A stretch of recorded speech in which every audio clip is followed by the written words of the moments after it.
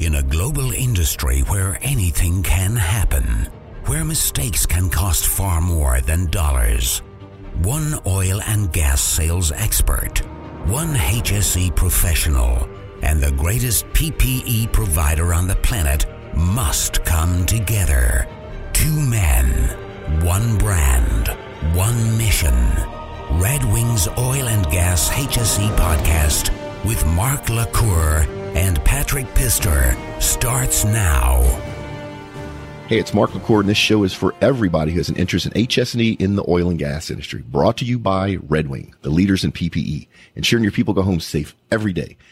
Once again, I have no co-host, but I do have Cindy Lee on the other end of the microphone with me today. How you doing, Cindy? Hey, great. Thank you. Yeah, and so Cindy, people don't know this yet, but you're a future podcaster on the Oil and Gas Global Network. I am. But you have a long history in this industry. Yes, I do. Yeah, 8 years. Yeah, and for 8 years, you have been involved in a lot of heavy steel and protecting that heavy steel. Yeah, I import a protective coating from the United Kingdom, and I don't know how deeply involved the HSE people are that are listening to this.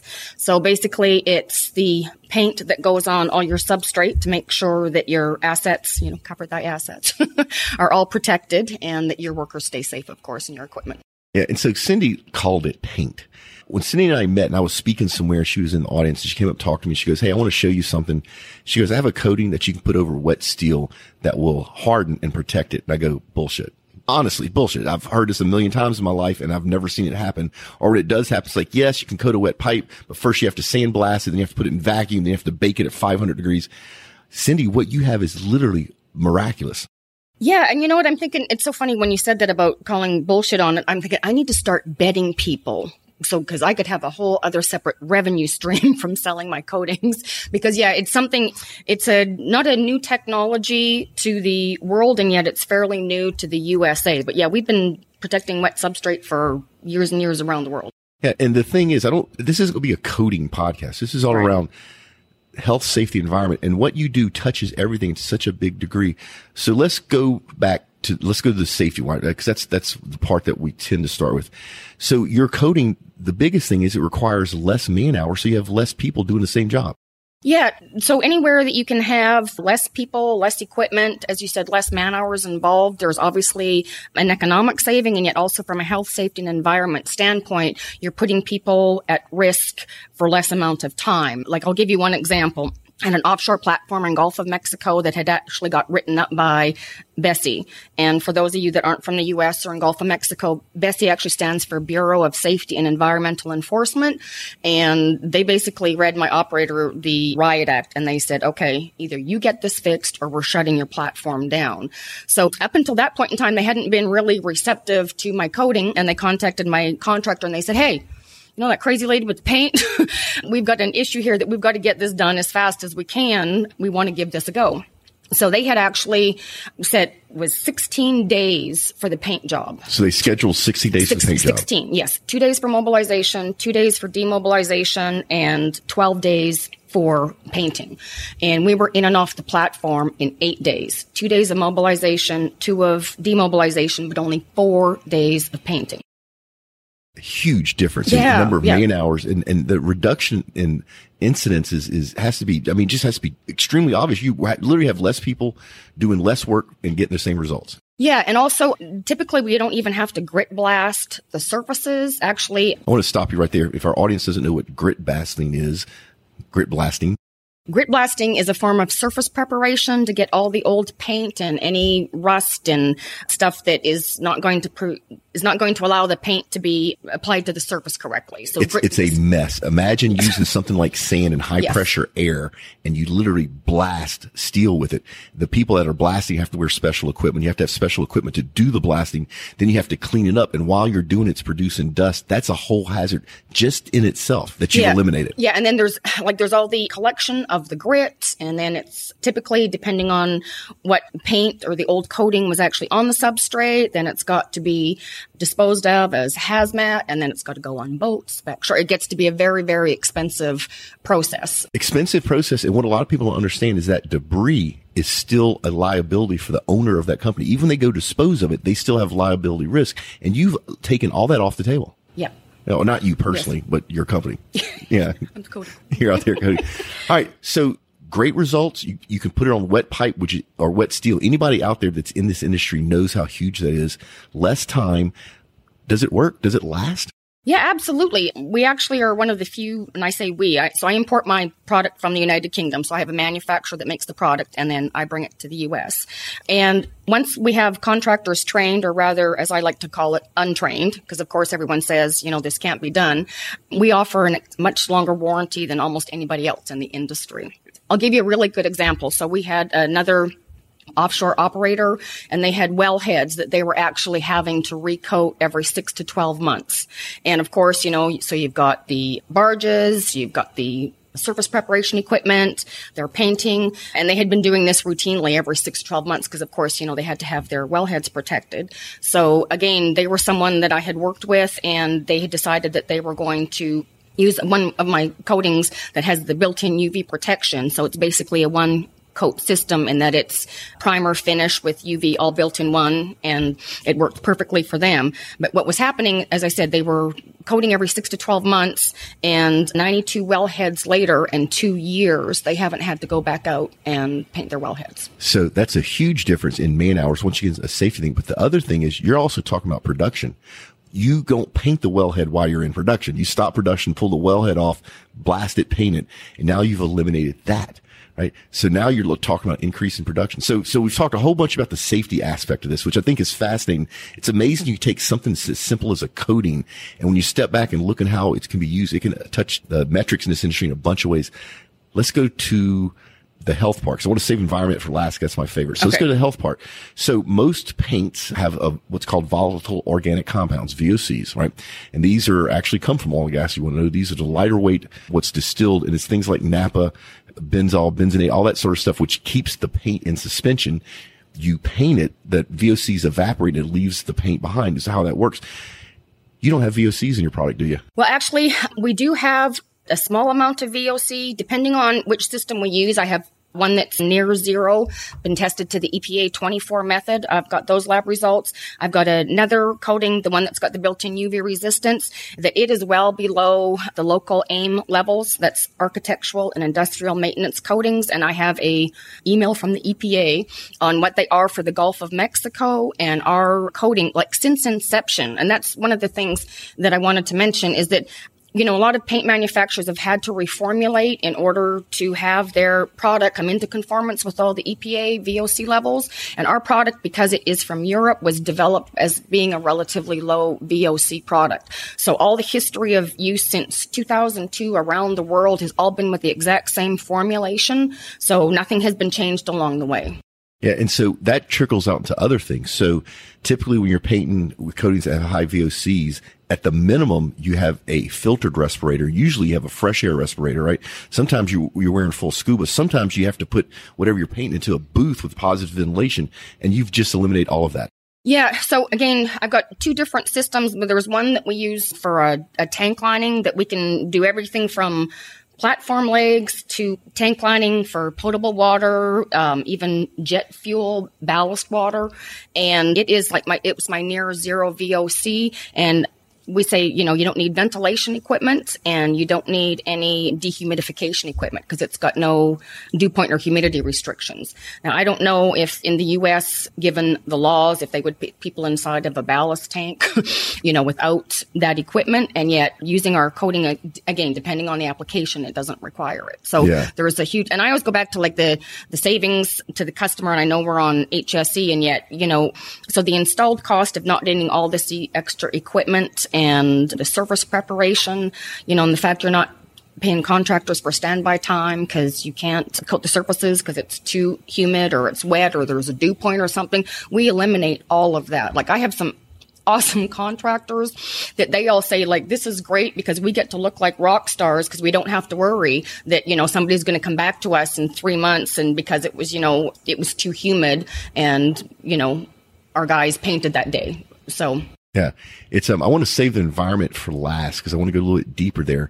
But that, that whole tank entry thing, I don't want to spend too much time on it. That's a dangerous thing, period, in our industry. And unfortunately, because we're like a family, I've actually personally seen this and it's sad. You'll have a guy go down in a tank. And even though everybody should know better. Somebody goes and gets him, and that guy goes down. Yeah. And sometimes another guy goes in there. And it's anything we can do to prevent injuries and unfortunate accidents in tanks, we need to do as an industry. So, Cindy, we're at the point of the show where it's time for the Red Wing safety tip of the week. Do you have a safety tip for our audience?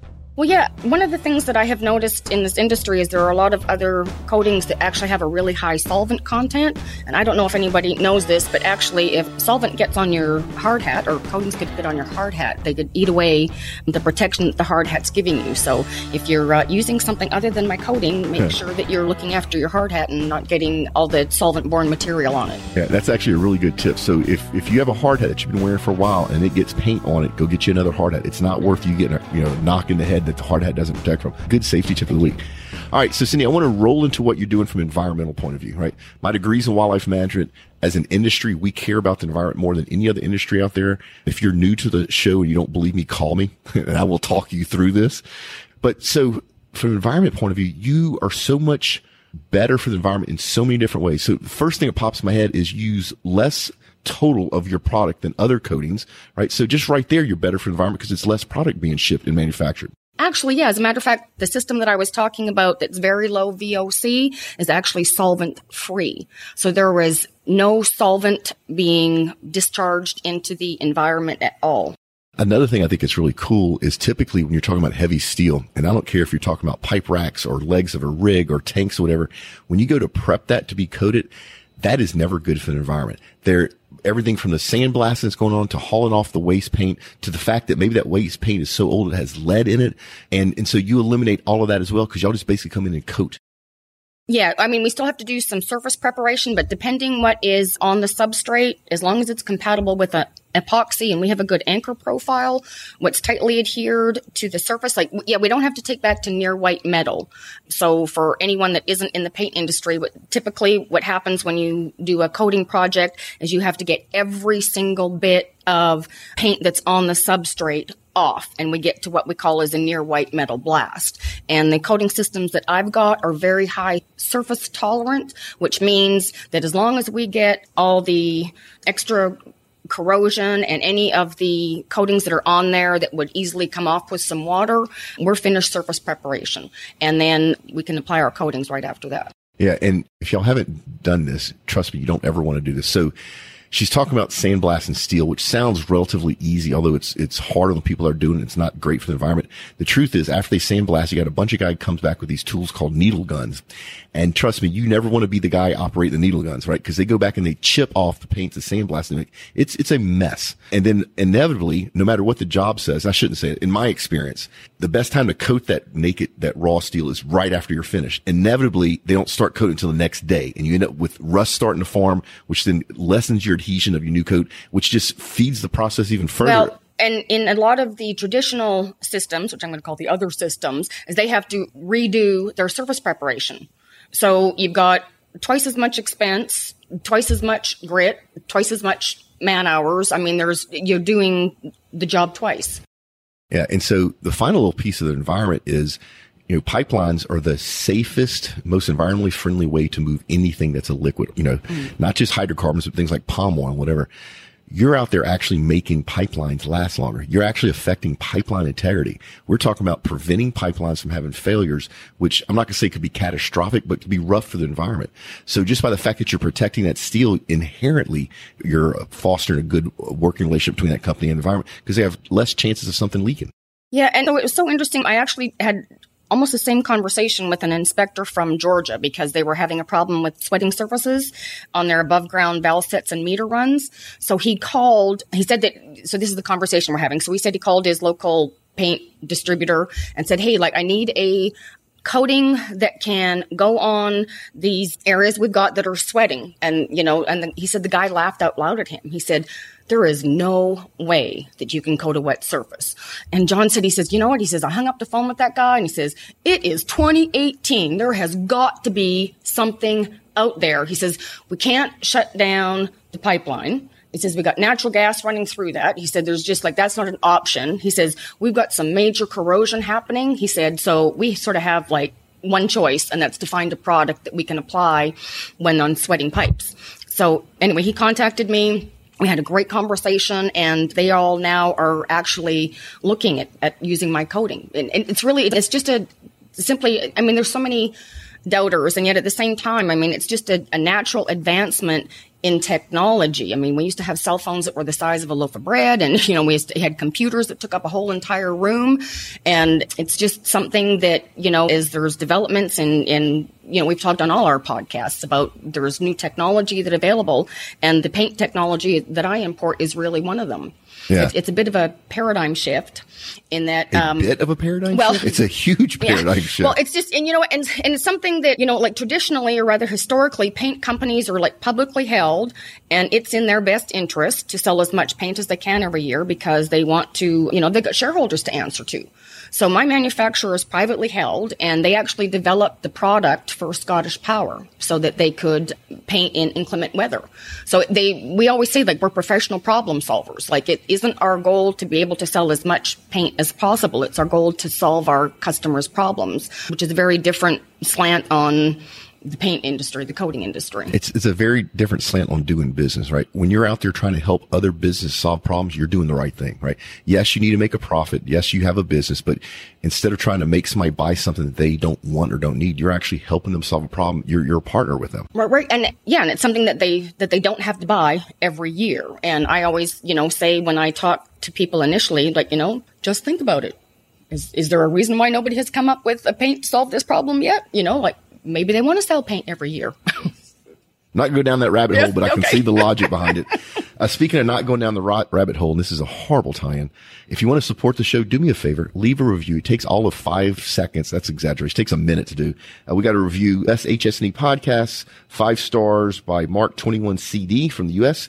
As a student studying safety management, this podcast gives its audience a great insight and information to safety in the oil and gas sector. Great podcast. Thank you very much. So big shout out to Mark 21 CD. If you want to be like Mark 21 CD and have a shout out on the show, do me a favor. Go to iTunes, click leave a review, leave us a review. If there's something you don't like about the show, let us know that as well. So Cindy, we're getting close. We need to start winding down the show. See this over here? That's the Red Wing offshore bag. It is a cult item. I know you've seen it before. I know you don't have one. The only way you can have one until you have your own podcast. When you have your own podcast, then you get a bag. Until then, the only way you can get one is to go to redwingshoes.com/podcast. That's redwingshoes.com/podcast. Enter your information. We give away one lucky winner a week. And audience, I know what you're thinking. No. Statistically, you're better off entering to win the podcast than trying to convince me you have a podcast to bring on the network so you can get a bag. So just go enter. So, Cindy, it's been great having you on the show. A couple of things. We talked about our network happy hour. You'll be at our networking happy hour. If anybody would like to come join us and 250 of your closest oil and gas professionals here in Houston, I will put a link in the show notes. We do it the last Tuesday of every month. They sell out. So if you want to go, get your ticket quick as possible. We do charge a small fee. That money's going to charity, so you can feel like your money's going to a good place. If you want to learn about the oil and gas events that we've talked about in the show, we've talked about in the future, we have a newsletter we put out once a month. There's a link in the show notes. Just go click on it, sign up. We won't spam you. If you go to the HSE website, give us your email address. We won't spam you, but this way we can notify you. Julie will reach out and notify you anytime we're doing something cool. If you want to learn second when we're doing something cool, go join the LinkedIn group. Microsoft's doing a really good job with LinkedIn. LinkedIn's starting to improve in quality. We have a very large group out there. Just type in OGHSE092 and we'll pop up. Go join the group. Cindy, if people want to learn more about your company, where should they go? G.O.A. We'll put a link in the show notes. Yeah, and also I do have a health, safety, and environment and savings comparison chart that there's 2 or 3 different pages on there that if you land just about any place, you can enter your email address and it will automatically be sent to you. But for anyone that's interested in actually doing the comparison or some of the different points that I mentioned today, the chart is a great way to look at it. Cool. So you're giving away a free tool to our audience. That's awesome. If people want to learn more about you personally, I'm guessing LinkedIn? Yes. Yeah, so we'll put a link in the show notes there as well. Cindy, it's been awesome having you on the show. Thank you so much. Looking forward to you joining the network. That turnaround podcast is going to be awesome. It's going to be kick-ass. It's going to be kick-ass. Emma, you might have to bleep that one out too. Oh, sorry. No, it's okay. So folks, don't be afraid to give up the good to go for the great. Tune in next week for another exciting episode of Red Wings Oil and Gas HSE Podcast, a production of the Global Oil and Gas Network. Learn more from Mark LaCour at modalpoint.com. Connect with Patrick Pister at leanoilfield.com. Houston to London to Dubai and beyond.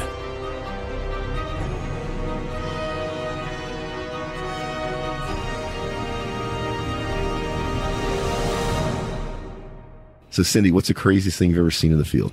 Well, I'm originally from Canada, so don't eat yellow snow.